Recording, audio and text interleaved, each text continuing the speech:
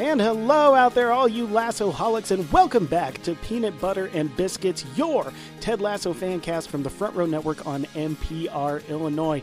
I'm Jeremy Geckner, and I am so excited about this episode of PB&B because this is a very special crossover episode as we are bringing on all three hosts of the fellow Ted Lasso podcast, LassoCast. We are so excited to talk all things Lasso with them, where their show came from, and our thoughts about the incredible season 2 that just happened there. But of course, I will not delay any further before I introduce my illustrious co-host of Peanut Butter and Biscuits, Mr. Craig McFarland. What's up, Craig? Hi, how are you, Jer? It's been a week. We took the week off, and it was kind of nice to not hear your voice for a week. I'm not going to lie. Oh, that's so sweet. Oh, man. I don't know what we're going to do with all of that sweetness in the room. But we are so excited today because we are also joined here by the amazing hosts of LassoCast here. We are doing a crossover for the ages, folks, because we want to talk all things Ted Lasso. Before we get into our season 1 rewatch, we wanted to once again ruminate on the entire series with these amazing people. Craig, why don't you take us through, introduce the LassoCast people here? Absolutely. Well, I first of all, I want to say, I just want to give you all the kudos and just give you all of the gratefulness that I have as a listener of your show, because even before we were doing our show, before we came to decide to do Lasso recaps, I had found LassoCast, and listening to you all, what I love about it is that you all have experience in filmmaking. And so you have more of a technical aspect there, but then you also have such a chemistry together, and it just works so well. It's like being the best podcast for me are ones where you feel like you're being dropped into the middle of a conversation with friends. And that's exactly what you do all of the time. And I really am so appreciative of having you on. And so I'll introduce you. First, we've got Kenny, and then Cy and John. How are you? Hello. Hi, Craig. We're you're great. so kind. Yeah, thank you for those You're kind like words. making my night, man. I honestly, it was kind of expected. I mean, you are you're the prominent Lasso podcast, right? We're one of them. Yeah, Yeah, trying one of them. Yeah. No, really, truly, I really enjoy your show. And for anybody that hasn't, what's really cool about this as kind of content creation goes is that now that we're in sort of an off season, all of our shows are going to be in different places. So you can go back and listen to LassoCast, or you can hit up Peanut Butter and Biscuits, or whatever you want to do, because we all have kind of a different take on things. Even though this is one episode we might be covering, it's going to go so many different directions with so many different people. So I'm excited about this conversation that we're going to have today. And I just kind of came up with a list of topics that I wanted to get into. And so I think maybe we'll go ahead and just dive right into that. And the first thing I wanted to know was, how did each of you kind of personally get into Ted Lasso? And maybe Cy, I'll start with you. Sure. So listeners, John, co-host, he's my husband. So we share a lot of our TV time together. We were on the couch and we're making those hard cuts of what we should watch. And I think we had been watching, oh my gosh, it's like Little Fires Everywhere, which is more of a drama. And it was good. It was a bit of a slog. It was a longer program. And so somehow we stumbled across Ted Lasso, and it was 30 minutes, which I love, and a comedy, which I also love. So I think John found it, brought it to me, and I said, yes, we can put that in the queue. It was a nudge from Kenny. We'd seen it. Okay. We had seen the commercials and stuff, and we're like, maybe. And then Kenny, we were coworkers at the time, kind of convinced me that we should check it out. And so, Kenny, how did you get around to it? Yeah, this seems to all revolve around you. So I was the very first person that watched Ted Lasso, period. Yes. As soon as it dropped. Yeah, I just devour content. Oh, just, you gotta have it. Our LassoCast past guest, Soph Ronan, is a ravenous TV devourer, and he said Ted Lasso is one of the greatest shows that I've ever seen. And I'd taken some recommendations from Asap before, and usually whenever he recommends something, it's not just good, it's great. And then I watched that, and then I watched specifically the thing that made me obsessed with the show was season 1, episode 5, Tan Lines. And I went, this is now a show that is special, because now I am seeing an emotional maturity on TV that I just do not see anywhere else. And that's probably whenever I started pulling on Johnny's coattails and going, please, Daddy, please watch the show. So I didn't come to it until later, because by the time I had really gotten into it, I was able to binge the entire season 1. But what I will tell you is that this wasn't discussed beforehand, but Tan Lines was the episode for me. So I'm sitting down, and my wife hardly ever watches TV with me. So I kind of wish that we had a couples dynamic where we were watching TV all the time. But I will say that I sat down and I started watching Ted Lasso, and I was like, okay, this pilot's got me. It's really funny and it's kind of moving on. And then I had that for the next like 2 or 3 episodes, but then it was that episode 5, his family shows up. You start to see that family dynamic, and you're just like, oh, this isn't a one-dimensional character. This is not just a guy who's promoting the Premier League to come to NBC. This is a story. This is a story that I'm going to like.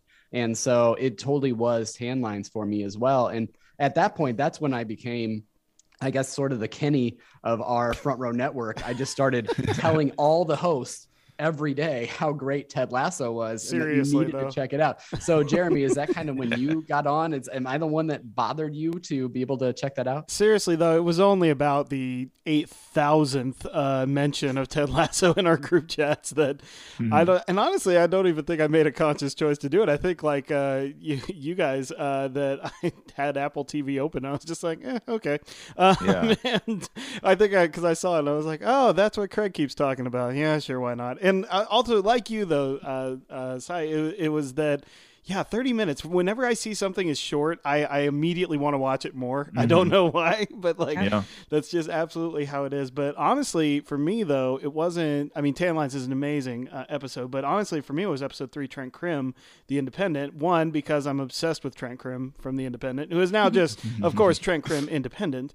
But that episode was where the line that Ted tells him about his basic philosophy of coaching in life, where he says it's not about wins and losses, that there is, it's hard for anyone to grow up without someone believing in them. And that was just something where all of a sudden I thought to myself, because I come from a family, my dad coached baseball for, decades. And, he had pitchers go to the major leagues, and he had some that never pitched again, but he always said the same thing, that it was always about building them up and not, so much the skills. The skills will follow if you do that. So it just reminded me of my dad and his philosophy of coaching, and all of a sudden just boom, like the floodgates open. Then you got that amazing gala episode, and I was hooked. Like I just absolutely loved it from then on. Yeah.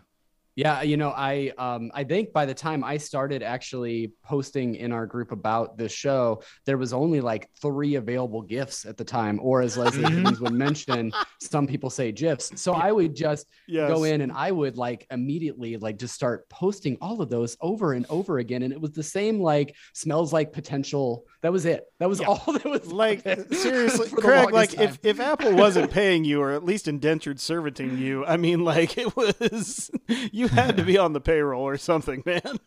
Well, the weird thing about the initial rollout for Ted Lasso, because I hopped on the Ted Lasso train, I think the first one that I watched live was episode 7 of season 1. So I was still able to get in under the wire before it became, I think, how most people watched it.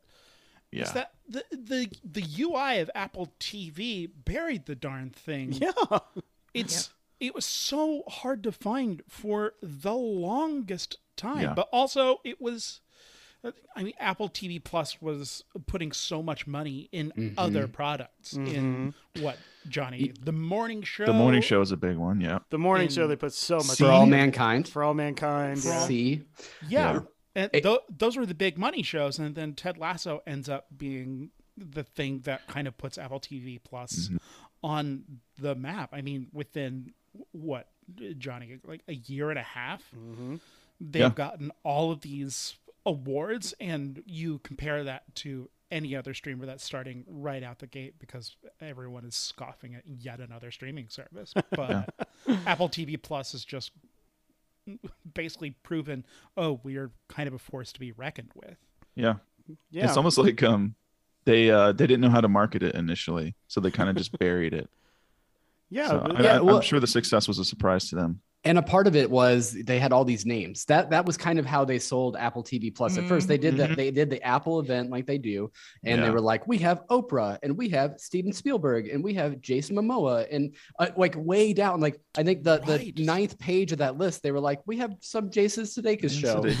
Right. You know, like, Well, just- don't also forget they were putting their money into the movies too, because we actually talked to the director of the Greyhound movie with Tom Hanks a while back, and so like that was a big thing. And also, by the way, a really fantastic film. I find like you, Kenny, though, it's like Apple TV, like they are really, the quality of the shows is quite amazing. I think, like, I don't know, like for original content, because they don't have all these catalogs of past shows or anything like the other streamers do. It's mostly all original content, and for the most part, I haven't found one that I dislike yet. I haven't tried all of them, but I'm liking most of them. It's pretty incredible.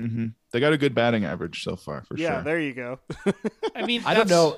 Oh, go ahead, Kenny. As opposed to, I suppose, the deluge of surplus content on like a Netflix or a Hulu, Apple TV Plus's strengths, at least just in terms of putting stuff out there, just seems to be in the curation of qualities that are at worst fine. Although I guess folks that watch the morning show, which is I am not one of them, but people like its trashy qualities and are like, ooh, it's a good hate watch. It is a good hate watch. I can speak to that for sure. We were given, we now have some screener access for Apple, and so I did watch most of season 2 of the morning show, and when we started this network, we'll talk about it here in a minute when we're talking about the podcast, but we kind of try to stay on more of the optimistic side of criticism. Obviously, we'll say if we don't like something, but there is a reason I don't necessarily talk about the morning show. Yeah, this is Craig's. This is Craig's warning for why he's going to break our motto here. So, but no, I will say that Apple TV, of course, like there's Mythic Quest, which was just renewed. By the way, I don't know if anybody saw the way that they did that on social media with Anthony Hopkins and Jason Sudeikis chiming in. It was just amazing. And then also, I always love this show. I think it's one that gets buried, and it's called Trying, and it's got 2 seasons. It is so good. It is so good. If you like Ted Lasso and you're like, oh, what am I going to watch now? Because we're off of season 2, and now I have this subscription to Apple TV. Definitely check out Trying. It's a great show, and I think you'll really enjoy the chemistry between the 2 leads and just the ensemble that comes along with it. But before we get away from this whole what brought you to the show individually, we heard from Kenny, Jeremy, and I, but Cy and John, was there a particular episode that kind of drew you into Lasso? Or was it just kind of like, or did you get the opportunity to binge it? So for you, it's more like it was just the experience overall. We did binge it. We started watching it, I think, right after the season finished airing. But we were good about not binging too much at a time. We try not to watch more than 2 episodes of something at a time, if that. But I think for me, it was probably also episode 3 where I realized that there was more heart to the show than I had come in thinking there would be. Trent Krim, that episode definitely is the one that hooked me, because the first episode I was like, okay, it's funny, it has potential. I kind of like the major league conceit. Yeah. That's exactly where my mind went too, John. Yeah, I was like, okay, I'm down for like a fun sports show. But yeah, episode 3 is when it completely like flipped it on me, flipped my expectations for it, and it hooked me. Guys, we're a bunch of twinsies. I was also an episode 3 person. Yeah. Like, I love Take that, Kenny and Craig. Yeah. I know we're getting voted off the island, Kenny. I don't know. Believe it. It's been fun. Loved being on the podcast. But the reign of the Trent Crims. Turns out we're actually, so Kenny's now going to come on Peanut Butter and Biscuits. There Jeremy's we go. going to Lasso Cast. Oh, wow, we're doing We're doing a trade? Oh, no. What a thrill. Cool. Host swap? Is that a thing? There you go. Oh my God, I love this. that is my favorite ABC reality. Right? Yes. Oh boy. Oh man. Well, I will also say, like I said, I started listening to your show. Actually, it was great because by the time I had watched the episodes, your show was already starting to be produced in December of 2020. So I went back and listened to the first episode today and tried to determine if there was some kind of origin story in there. And I didn't hear it. So I kind of wanted to ask you all, what made you decide, with this show, among all of this golden age of television that we're going through, we want to spend hours of our lives talking about this particular show? What was it about that? And Kenny, were you the impetus for the show coming to creation as well? No, not at all. No, I feel like yes, right? No, it was John, because Johnny called. We got on the phone, a very rare phone call for Kenny. Because I am not good with phone calls. But I was doing 2 other podcasts at the time, and I was really not looking for other projects. Yeah. But Johnny was very keen on this, and he asked me, and I was like, I want to write those coattails, because I think there weren't any other Lasso podcasts at the time, right, John? No. Yeah, and I think that was one of the deciding factors, because it was like, no one's doing it yet.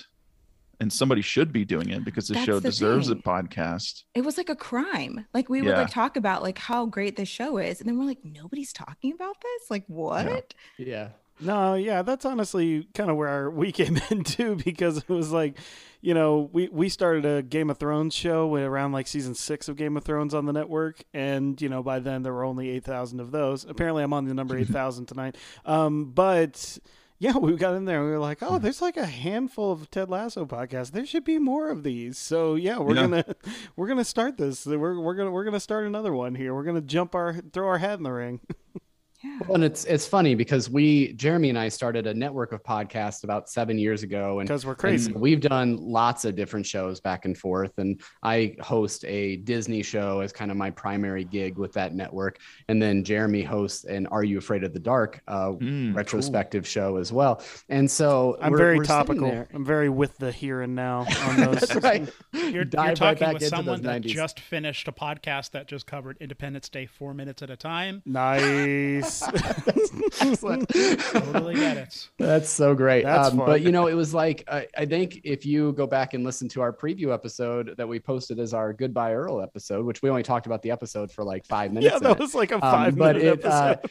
It was a preview to the fact that we had gotten some access to the screeners and that we were going to talk about Ted Lasso season 2. And in that, I think it was just kind of the excitement that we had talking about that one that we're like, no, let's just keep doing this. And let's just keep doing this. Grow from there. Yeah. Nice. Yeah, it's just been really neat to be able to have that opportunity to check it out. And it's kind of fun to always be able to go back and dive deeper into these characters. And what I kind of like about we're going to be gearing up to do season 1 here soon is that now I think we have to kind of come at that from you've already seen the show. Like, I don't know if our show would be a great welcome podcast into people that had just now starting season 1. They should go to you guys for that, because all of your content was like by the episode, which was wonderful. And then now we can kind of be like, oh yeah, remember that moment in the pilot that's now paid off in season 2 down the road. So it'll be kind of a fun way to see the show as it comes forward. Yeah, that'll be an interesting way to listen to it though. Yeah. Now I think knowing what comes. how it goes.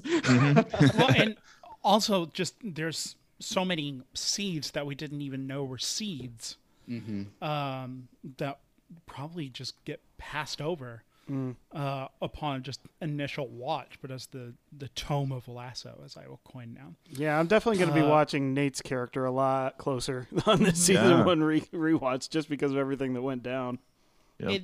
It has become apparent that this is a much more dense text than we even suspected, which is fabulous. Yeah. Yeah, absolutely. Well, and what's cool is the fan community that's behind this. I know you all get in-depth emails, and we're starting to get those now too, where it's like all these theories that people have. And on Twitter, you can see just threads of people talking about these characters. And that just shows that there are so many people that have connected to this in a special way. And right now, we're talking the week of Halloween. How many Ted Lasso Halloween costumes have you My seen God. just amongst your friends, you know, Yeah. like posting on their social media? So clearly it's really starting to dig into the culture. And it's funny because we're just off the heels of Sudeikis hosting SNL. And in his Yeah. monologue, he said, I think it's probably just as much a surprise to them that this was such a hit, because Yeah. what are two things that Americans hate? I'm paraphrasing, but it's like soccer and kindness. That's what the show is about. But Yeah.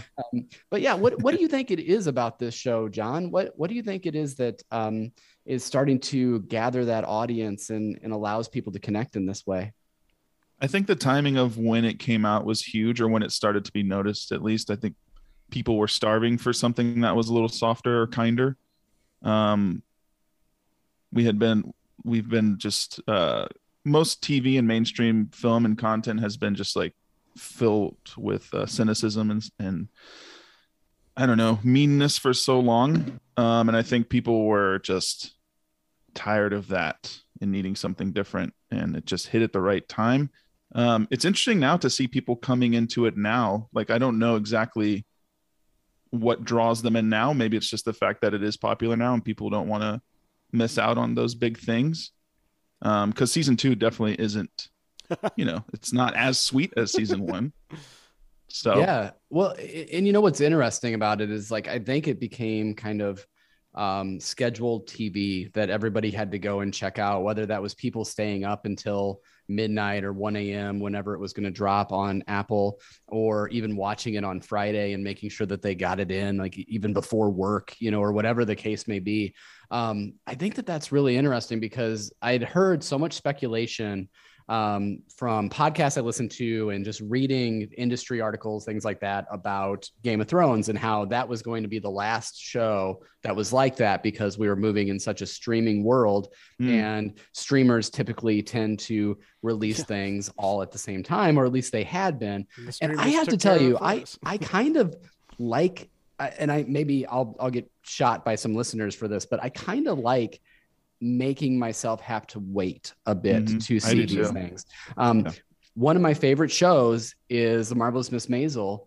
I love that show to death, but I have to go back and almost rewatch the entire season or series before we get to season 4, because I watch those in a weekend. I'm like, Maisel came out, I'm going to go check it all out. And I'm like, I'll wait. Like you two, you said you do 2 episodes at a time. Like, seriously, that takes some willpower. Yeah. To be able to For real. I mean, it's Or go ahead, John. No, you go. I was just going to say, part of the reason we do that is because we're like, we could not just be on the couch for like hours on end. Like, we can't be doing that. But also, I think I have a very scarcity mindset. And so I'm constantly concerned that we will run out of content. And then we saw in the beginning of the pandemic, like, this can really happen. So I like try and limit us on our favorite programs, because I'm like, we need to have things in the queue at all times. We could not be racing through. So that's why we do that. That's right. And when we just had the potential IATSE strike, where they're still trying to work out the details, and holy moly, hopefully they continue to work out in the favor of all those people working so hard in the industry. But that was also something where it could have stopped everything. So, I get that. There is a lot of content out there, but at the same time, you never know. But is it high quality? No, I need high quality content ready at all times. One of the things I start. Oh, go ahead, Kenny. Well, I think we talk about this on LassoCast a regular amount, because we're also keen on valuing the content that we have and giving it a little bit more reverence than we do, because it's such a surplus of content out there. It's once you finish your episode of Ted Lasso, you can hop over to YouTube, you can hop over to TikTok. There's just so much out there to consume, and there is really something lovely about kind of being forced to sit with the media that you've consumed and figure out how you feel about it, figure out what this means to you. Because it's really easy to just kind of move on to the next thing, but instead challenge yourself, just kind of sit there and think about it, because people work, going back to the IATSE strike, people work so hard, and they're working, it's People are just working so hard, and we just devour it so quickly and go, great. What's next? Yeah. And that's kind of why I'm almost okay with the, and Brendan Hunt came out at the beginning of this season and said that the first 3 episodes they assumed Apple would release like they did in their first season. So they thought that they were going to come out all at the same time. And so that's why it kind of plays as almost like a 3-act play prior to getting into Carol of the Bells. But, I kind of like the idea of having something there to look forward to at the end of the week or whenever it's going to drop. And so I'm okay with Disney Plus and these doing that. I know that as far as for your dollar, if you could get into a streaming service because you want to watch a show, you can watch it all and binge it and then cancel after a month. I understand that, for as a consumer, that might be what you want to do. And you can still do that just at the end of the season. So that is still definitely an option for you. But, John, getting back to the idea of when this show launched, I have to say it was kind of serendipitous timing with the dumpster fire that was 2020. I mean, I know I was a wreck. I have a small child. I was already anxious going into things, already kind of stressed in my day job, and then went into this kind of period of not knowing what was next and not knowing what was going to be best for your family, making sure you were staying safe. And so to have this kind of beacon of hope in the middle of that was something that I was extremely attracted to. And so I think that also fed my love of Ted Lasso and starting to get that. And I wonder how much people really gravitated towards it because of the kindness angle that was also out there. But what do you think, Jeremy? What are your thoughts on all of this? I definitely, the fortuitousness of the pandemic and the way that the show comports itself is pretty apparent to me. It's not that, like, I can't remember which of you said about talked about cynicism. Like, cynicism is so easy, just as a general outlook on life, and especially in the entertainment industry. It is so easy to make cynical content or cynical content in the guise of, like, real. This is what reality is like. Like, why on earth we're coming to a film to see real life? I don't know. But what I love about Lasso is that, it's unabashed in its kindness and its optimism, but it doesn't ignore the realities of the world. It doesn't ignore the problems of the world. It just chooses to confront them with, a bit more optimism and a bit more kindness. And honestly, I think that's what really makes the show catch fire. It's that because you have everybody deals with these sorts of problems, but maybe not soccer or football specific problems, but everybody has problems that you deal with, and it's all in your mindset and how you go about them. I'm very much in that mindset of I always want to think if something goes wrong, okay, that sucks. What do we do now? So I always try to keep a level head, but I think that's what makes it truly penetrate the kind of cynical cultural zeitgeist as it is. It's unabashed in its optimism, but it doesn't ignore that there is, people or mindsets in the world that are opposite that. And I think that's what really got it and caught fire. And it goes from, like Sai said at the beginning, it goes from a 30-minute comedy, and then they trick us into these 45-minute drama episodes. And it's almost like, it's like they started with that unabashed optimism and hope. And that's still a through line. It certainly is. But at the same time, that season 2 becomes all about the ideas of mental health and therapy and making sure that you're giving that self-care as well. All of our characters develop in such a way that allow for them to be vulnerable.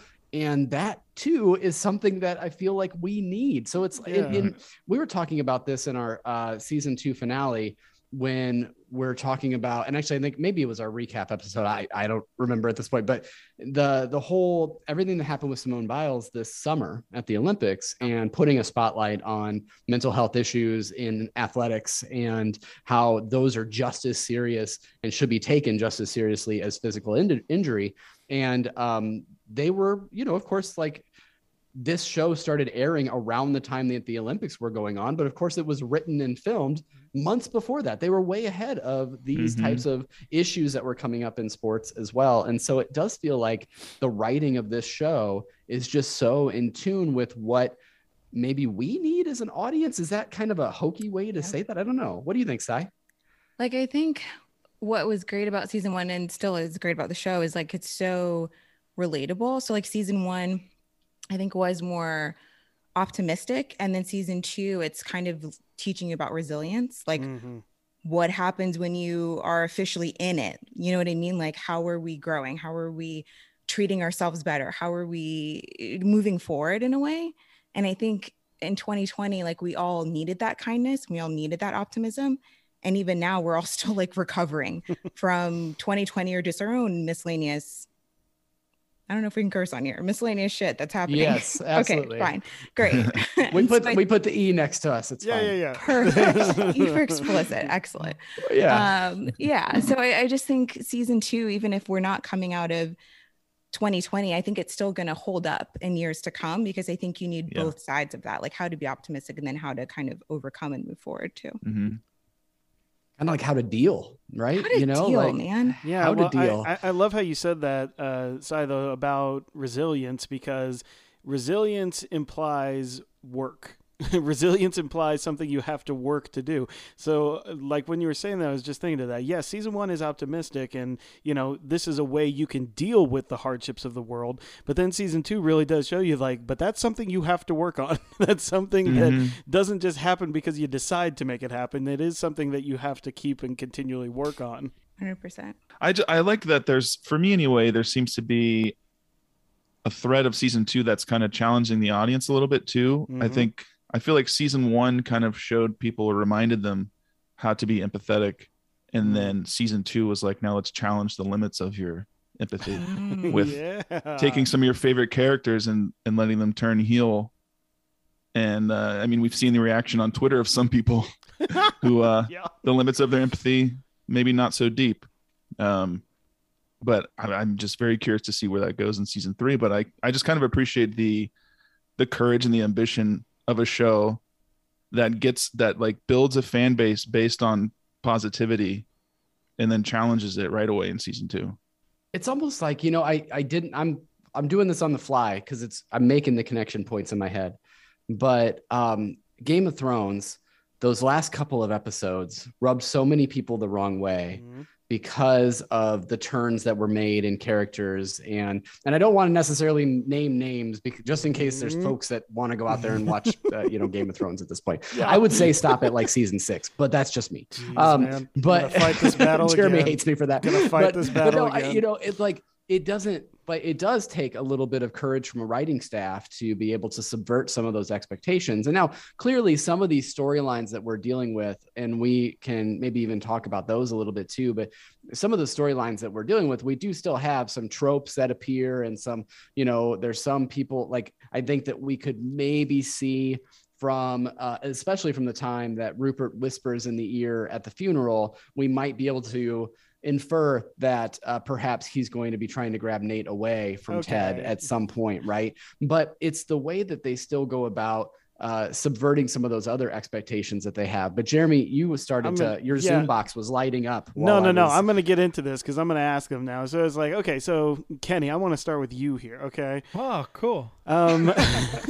So this is a moment oft talked about in season 2 when Rupert whispers in Nate's ear. There's some people I've seen that think that this is first contact of Nate and Rupert, or some people that think that this is something that's been brewing and this is just the first time we as the audience have seen it. What say you to either of those thoughts? I don't care. Nice. Because what really matters is that we see them make the contact. Yeah. Yeah. That's really what I care about. Hopefully, I don't sound too flippant, but also no, you don't. Oh, thank goodness! You just sound like an asshole. Yeah, that's true. Way different. Way different. But I just don't. I don't know. I just don't engage with fan theories like that because I'm going. What is this show trying to say about the human condition? Oh, absolutely. And I mean, are we to believe that? I mean, if you look back at season 1, what kills us in that halftime speech that's given at the end of season 2 finale is that Ted is the one that helped prop Nate up. He was just someone that was a kit man that was just, making sure people didn't run on the grass after it was freshly cut. Yeah. Right. So I don't believe there's any chance that Rupert and Nate had been conspiring beforehand, just because I just don't think that that's in Rupert. I don't think that he would have cared about anybody who's managing the field or who's doing the laundry. I just don't think that that's his character, you know? And so I don't know. I guess like that's where I'm at with that, but I agree with that too. But side with Nate, obviously that part of the final part of the season there, I want to get your thoughts on what you thought of the confrontation between Ted and Nate. Lord, in that, because it's because like that I'm fascinated every time I watch this confrontation. Not even just because of Nate's mindset, the things he's saying, and how it looks like he's twisting his reality to comport to what he wants it to look like, but Ted's reaction is also just kind of puzzling, isn't it? Like, how he just kind of sits there and takes it. And then even in the match afterward, he's still patting Nate on the shoulder saying like, yeah, let's go. Let's get this win. Like what do you guys think of this whole interaction here? I'm still fascinated by it. One, I'm going to go back for 1 second. I'm going to say, unlike Kenny, I do engage with fan theories. I think they're so funny. Big fan of that. Nice. Or what were you going to say, John? I was going to say, like, half of our episodes for season 2 have been just creating wacky theories. Wild, wacky theories. It's been great.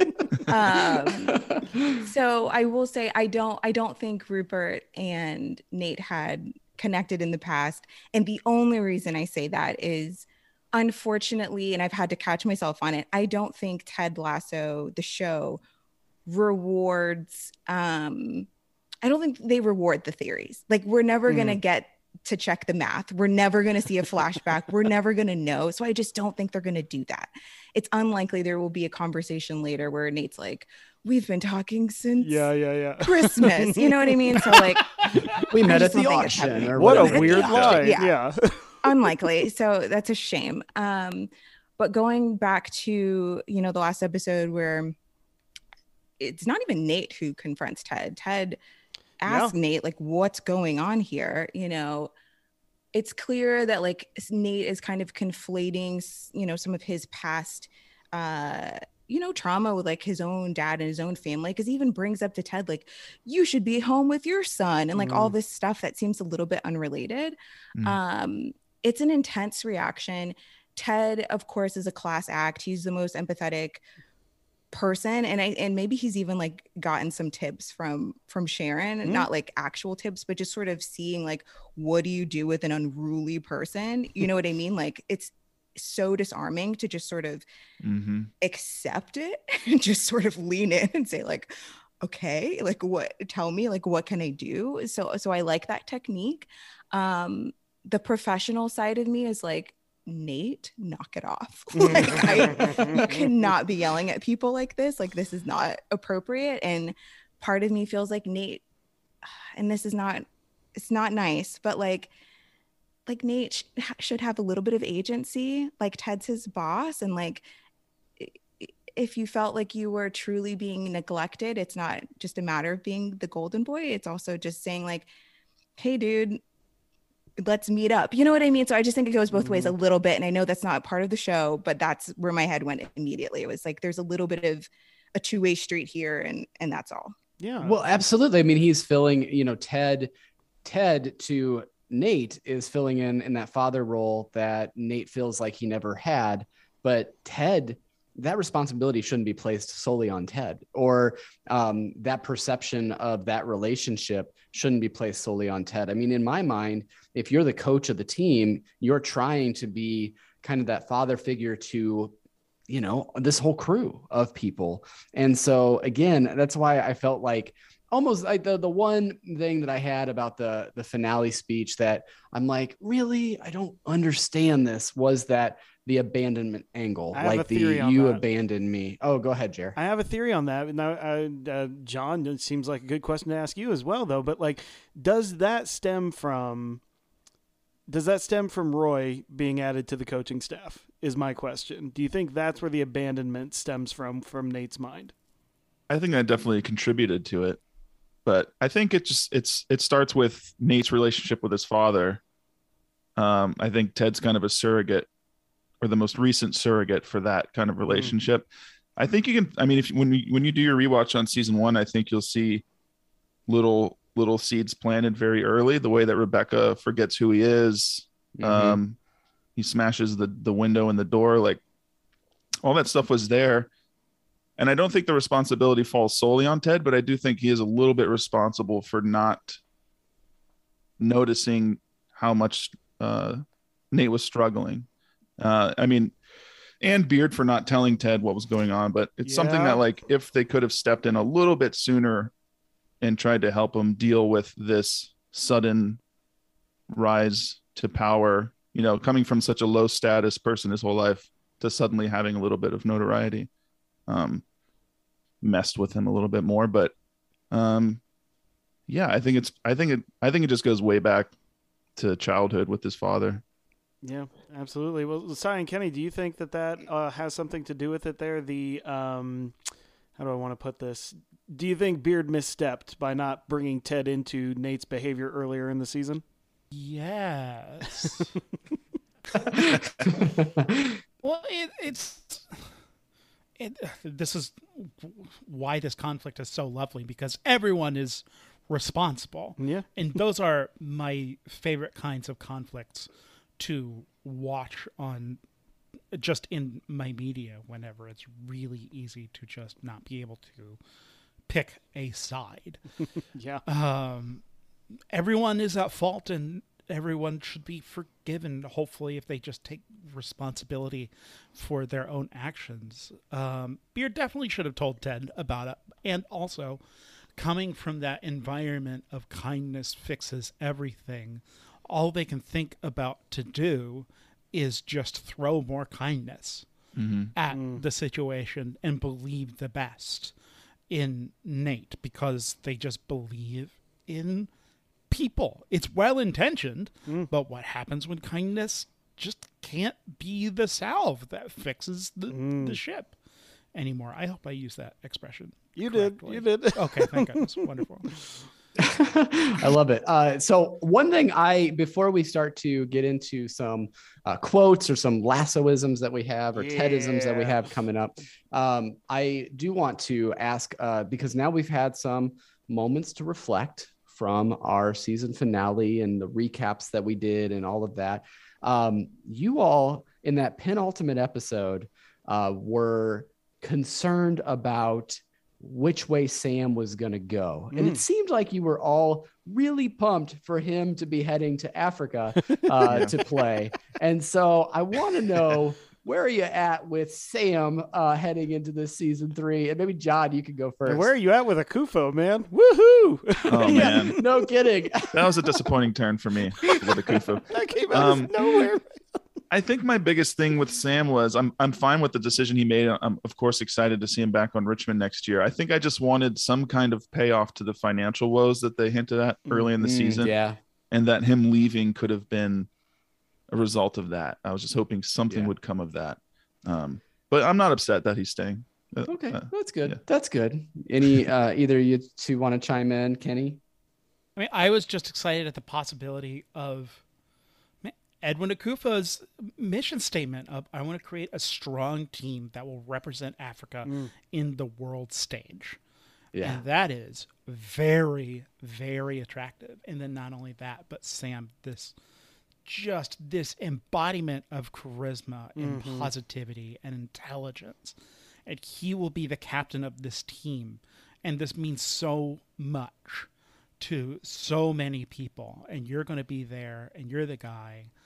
And Edwin Akufo is so charismatic, and then that heel turn happens, and I was just like, That one happened quick. They had us tricked for about a week there, right? Yeah. Where we're like, oh yeah, this is a compassionate billionaire. Those exist, right? Yeah.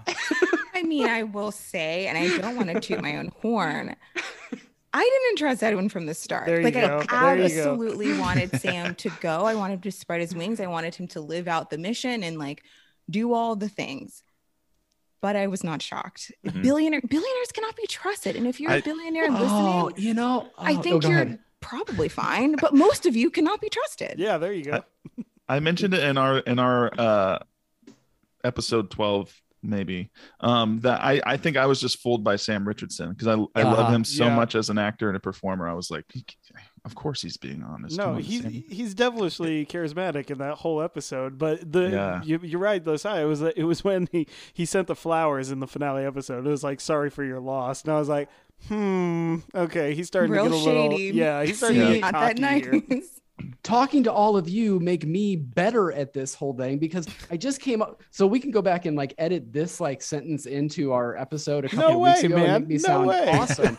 But we should have known because philosopher Sam in season 1, what's one of the first like major things that he says? He doesn't trust people that don't make their own wealth, don't have their own money. Yeah. And so man, I just thought of that. Yeah. Right. And so here's the payoff to that is that this is a guy who we all thought was like, oh, okay, but he's inheriting all of his dad's money.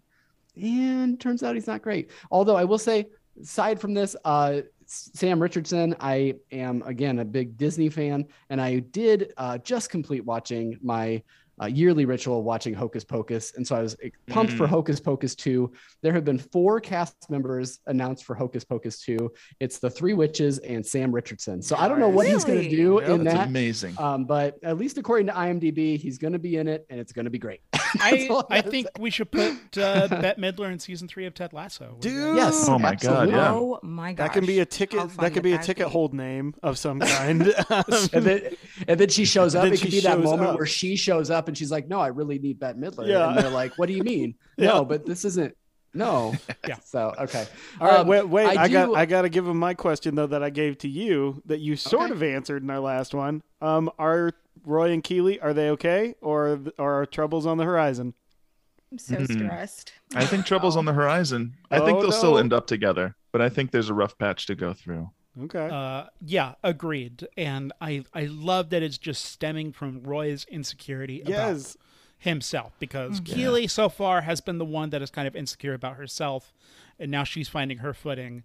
And because she's finding her footing and Roy's pulling a Ted Lasso of who am I if I can't fix this person? And now suddenly he is going, well, I'm worthless now because I can't give you pep talks and make you feel better. And that is just, I love that journey, unless that journey just doesn't happen in season 3. Yeah, we'll see. In which case I'm just like, well, that's just that was one of the shocks to the system with season 2, because it was just not going any place that I expected. And then at some point during the season, I was just, probably whenever Ted says let go of your expectations, I was like, you know what? Nice. I just kind of have to go with them, stop projecting my own expectations on this darn thing, and see what the heck they have to say. Yeah, that fairy tale speech seems to be coming up quite a bit every now and again. But Sai, what about you? Trouble on the horizon, or are you staying hopeful? Trouble, I think, unfortunately, is on the horizon. How many seasons are we getting? Is it 3 or 4? I mean, they keep Supposed to saying be it's 3. done at 3, but Yeah. I think one of the producers recently said that there's a possibility. it was for 4. Bill Lawrence, Bill right? Lawrence, and yeah. the way he said it was that they planned for 3 seasons. So if they go 4, they would basically have to start a new story arc. Like they would have to, you know what I mean? Like whether it's a time jump or it's just like, you know, like D2, they're going to go play in the Olympics or the World Cup or, you know, whatever the case may be. Ooh, But, AFC Richmond still goes to play in the junior Goodwill games. There you go. There you go. Exactly. Somehow. Exactly. But, you know, that's basically what they said. I don't know. Anyway, Back to your so yes, answer. maybe 3 if we're is only what we have. guaranteed 3, then I do think they're going to pull it out at the end. I do think we're in for some rocky roads toward the beginning, because they're good at showing just life. Like life is not perfect. So I think they're going to have a tough time, but I'm here for a wedding, and I will get a wedding. So help me. We do need a Yeah, Ted Lasso this wedding. show don't needs a wedding. It needs a wedding for sure. It is the For Zach sure. and Kelly effect from Saved by the Bell, though, isn't it? You have to keep splitting them up, man. Bring them together, Right. split them apart, man. Yep. But this show subverts all that. That's why I'm saying that they are in a great place. John's completely right. Roy needs to get out of his own head. Keely's like, I love this guy. This relationship's perfect. Whatever. Oh, it's the fact yeah. that they had that moment on the photo shoot couch and they were so open and honest to each other. There's no way that couple is breaking up. That's my thoughts. And you can all laugh at me when I'm completely wrong in season 3. No, But there's something to be said there, because similar with Trying, it's very rare to see couples in TV shows that are water cooler TV shows where those couples are on the people in the couples are on each other's side, as opposed to what happens in sitcoms, what happens in TV shows, which is we need to generate conflict because we have to generate story. Not this show, at least for most of it. I still think that some of the episodes at the beginning of season 2 were kind of injecting conflict just to kind of get things jump started. But at least within the confines of the Roy Keeley relationship, those things, the issues are very baked into the beginning of where we find these characters that are insecure about themselves. And this show kind of, not to keep using the term subvert, but it subverts those expectations by avoiding typical sitcom tropes, by going, we're just going to jump over the misunderstanding, and instead the more edgy thing here is I'm going to communicate with you directly. And so the conflicts that arise are much more emotionally complex, and it's No, I agree with you though, Kenny. It's because like when Nate kisses Keely, right? The first thing I'm thinking there, because I've watched TV before, is like, oh great, this will get drawn out, and they're gonna keep it secret, and then It's gonna be a big fight. he'll find out from somebody's third cousin, and through a text message of some kind, and I mean it's literally just right there. It's just like, well, Nate kissed me, and it's like, and you're right, and the reaction is so much more compelling. That's a great word to use for it. It's so much more compelling because now they have to deal with why they care or they don't care about that incident, as opposed to the fact that it happened. So I agree with you. That's great analysis. it speaks to how well this series is. Oh, sorry, Kenny. I jumped right ahead of you. It speaks to just so. Go ahead. No, it's your show. You're good. It just speaks to how I do just well. want to say this one thing. Oh my God. I love it. This I is love too it perfect. This so is too much. perfect. So much.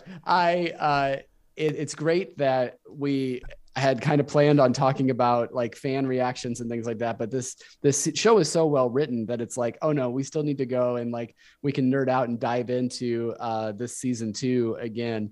But I do want to move us into what we love to do on this show. And I realize that we have this other host on our network named Larry Smith, and he gives us a great old-timey Sam Elliott impression for this section of our show that we're going to drop in. But I realized being with a bunch of Texans, that might be kind of offensive to y'all, right? no. I don't know. No. But we're going to get right into our Tedisms.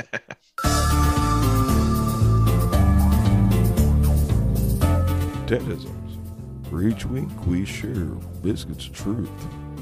All right. So I believe, I don't know if the word had been passed on, but one of the things that we like to do is just to kind of mention one of our favorite quotes, or you can paraphrase if necessary. Doesn't necessarily need to be from Ted, but this could be really covering anything in the season for you. But I wonder if there was a favorite line that really spoke to you from one of these characters that we all love.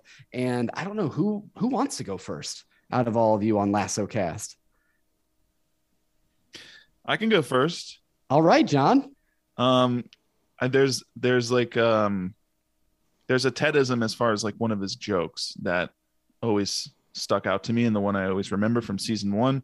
And I don't remember specifically what episode it was on because we haven't watched season 1 in a while. But he talks about, like, and I'm going to paraphrase, he talks about as far as locker rooms, he likes to, let me start that over. He's talking about his locker room, and he likes them just like his mother's bathing suits. I only want to see him in one piece. I love that so much. Just classic Lasso, right? Like, I mean, Yeah. it's funny because like every now and then I try so hard to come up with like a witty line to retweet something or something like that. And I'm like, man, I couldn't ever write on this show. Like, I know. They're it would take me unbelievable. Years. It would take me years to come up with these references for sure. Kenny, you got one? Yes. I'm sorry. I was scrolling through my notes to try and figure out what the heck, what quote that I would want to pull. You can pull multiple if you need to. Throw a bunch, man. We'll go round robin on this thing. We're all ears. Yeah. Nah, absolutely. this is the one that sings to me the most, and this is from Jamie Tart in episode 7 of Headspace, season 2, episode 7. Is whenever Roy confronts Jamie on the pitch about trying to maneuver Richard into this way, and then Jamie says, "I need to give him space." And then he says, "The point is that Richard doesn't need me to crowd him, and since he's my teammate, I should trust him to do what's best, right?" And it's, of course, Roy storms off the pitch, but it's just kind of a throwaway line, but also it's the mark of true intimacy. It is really easy to just be a cannon of positivity at someone and go, "You're the best, you're wonderful, I love you, you're gorgeous, you're a hottie, I want to hit that."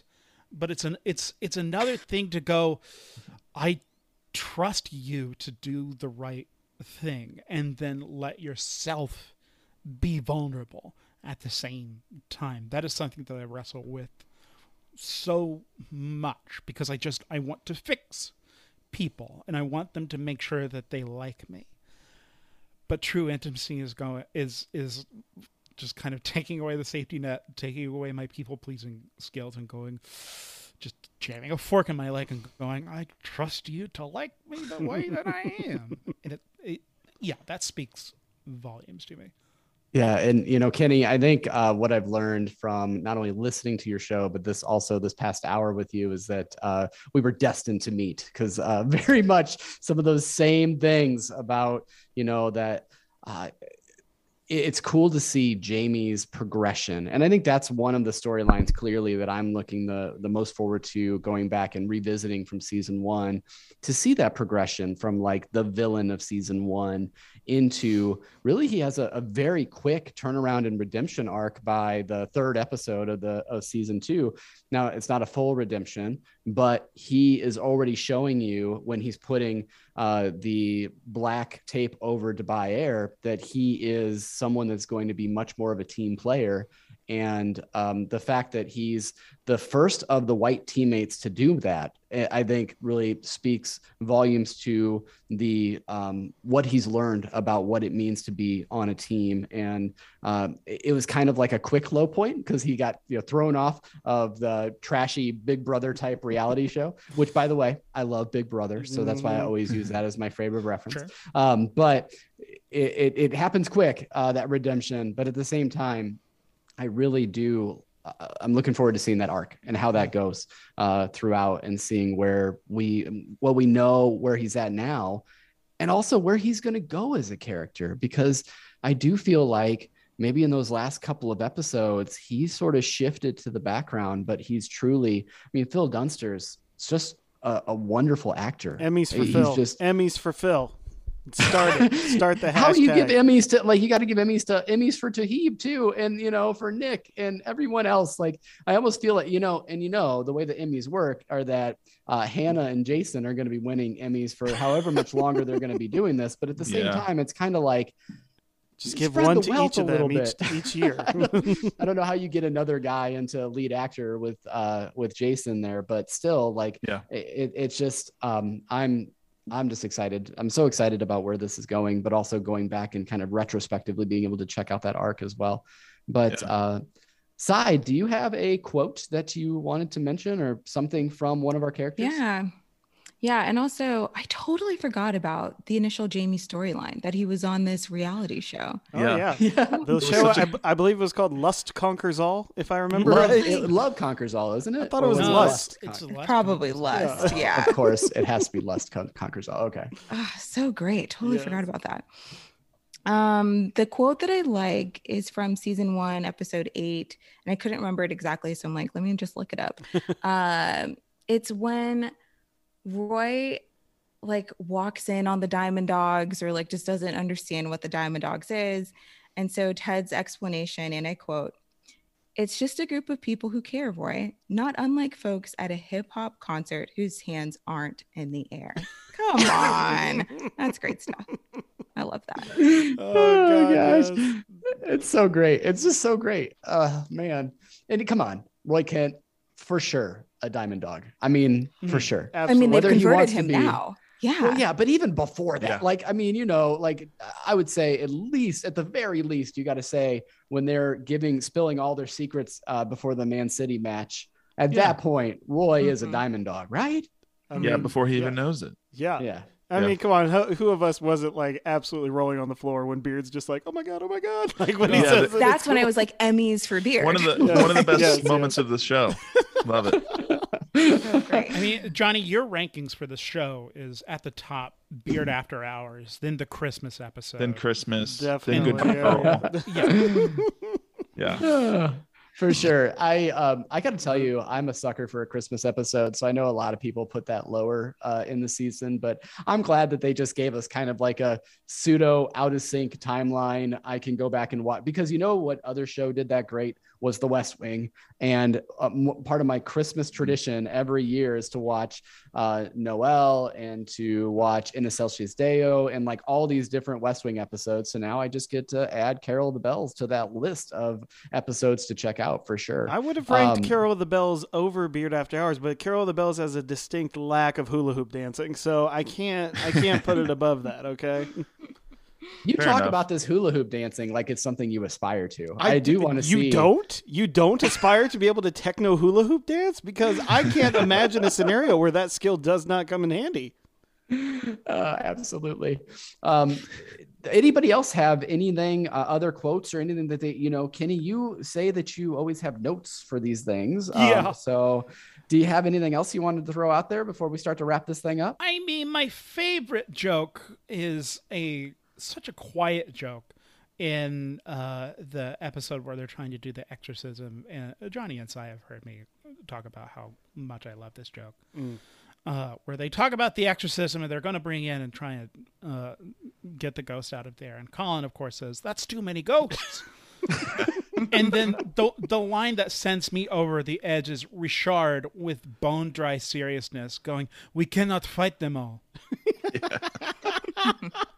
I love that whole scene so much, man, especially Yeah. because it starts with the Scorsese like film discussion as well. Just The Roy Kent silence reference. I was watching that with my roommate within the past couple of months, and that scene came up because that is one of my favorite jokes of the entire show, where Roy Kent yelling silence, and then everyone gets quiet.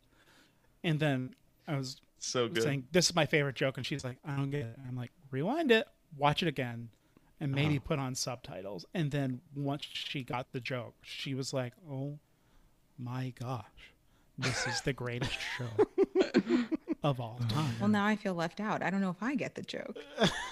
What's the joke? Johnny, you got made this it. one? Scorsese directed a film called Silence. Oh, well, yeah. Yep. not familiar. Okay. Also, we though, should you- watch it sometime, Si. I mean, We'll it's We'll do a double feature of My Best Friend's Wedding and then Silence. And now silence. that Great. would actually be a good pairing, considering the subject matter of Silence.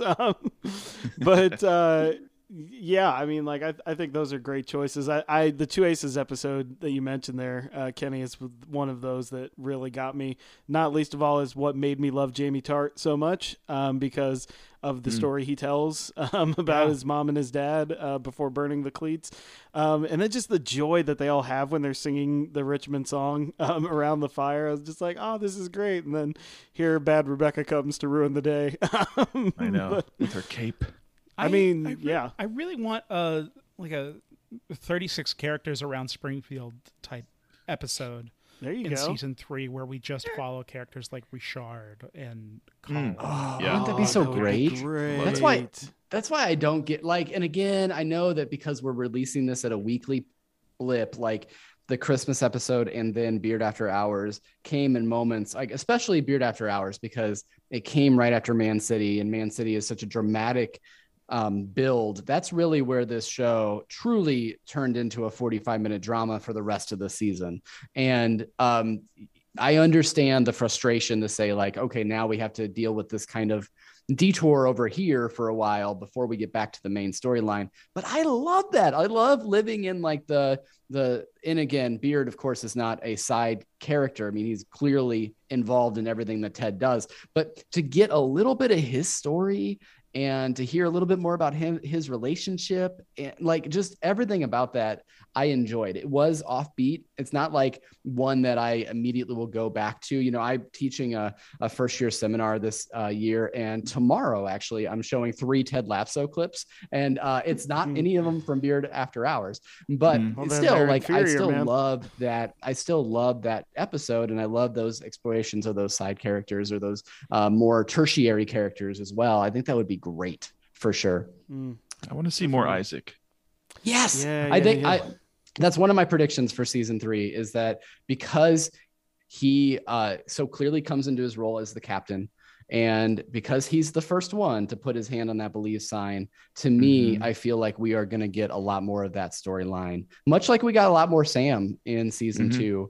I think that maybe Isaac is someone that we get to throw in the mix a bit more in season 3. At least that's my hope, maybe more than a prediction. Yeah. So, but this has been phenomenal. Everything about this last hour makes me so happy. So thank you so much to the Lasso Cast folks for coming along and for starting that first Ted Lasso podcast, because what you did was allow for people like me going through that first season to listen to your episodes and to kind of have that person that was able to be that conversation piece that we were missing because so many people were coming onto this show later and later. And so it's really awesome that you all were out there. And I got to say, like, if somehow you have found Peanut Butter and Biscuits and missed or did not find Lasso Cast, now you have 20 plus episodes of just greatness to go back and listen to. So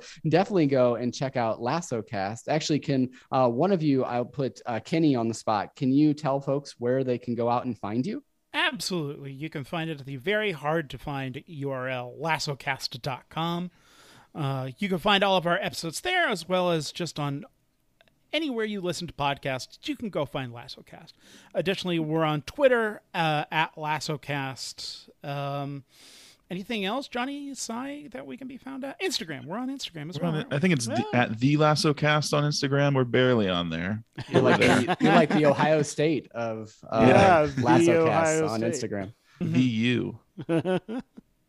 This has just been an absolute blast. And if perchance that you are just coming back and listening to us for the first time because you love all these folks on LassoCast, we'd love for you to go and check out our season 2. We did basically do beat by beat reactions to all of season 2.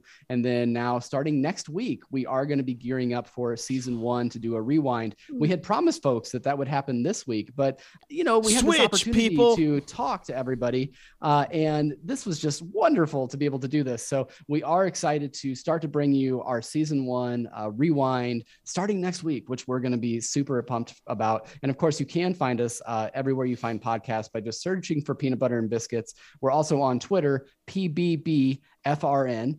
We don't have a cool website because we're not very good at that stuff, like actually planning that stuff out. I'm going to put that right at our editor-in-chief, who happens to be Jeremy. Did you have any other final thoughts to this discussion? Well, aside from that, I mean, look, you always can find any of the Front Row Network shows at nprillinois.org/program/front-row-network. That lassocast.com is so much easier, guys. I'm not gonna I'm not gonna lie. Trust me, I've been trying, guys. I've been trying to get that shortened. Sai, John, Kenny, any final thoughts before we clear this thing out? Just thanks for having us. Y'all are awesome. Man, I wish we were on NPR actually. Like, you guys have a sick setup. So that's really cool. Good for y'all. Yeah. It was lovely chatting with you. Nice meeting you. Thanks a lot for the kind words. Yeah, Absolutely. you guys are sweeties. Well, it was. Well, it was there has very to be nice a get sequel meet to all of this you. now. That's what Hey, I'm saying. I will say, we've got a long wait for season 3, but maybe a season 3 predictions episode would be kind of fun to meet back up and talk all about. So, but thank you so much. So, for everyone here at Peanut Butter and Biscuits, I'm Jeremy. I'm Craig. I'm Cy. I'm John. And I'm Kenny Madison. And as always, everyone, be a goldfish.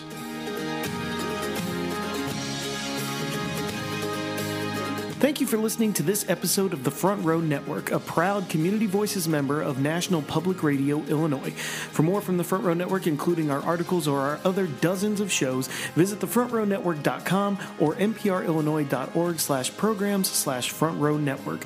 You can also find us on social media by searching for the Front Row Network on Facebook, YouTube, and Instagram, and on Twitter at Front Row Reviews with a Z.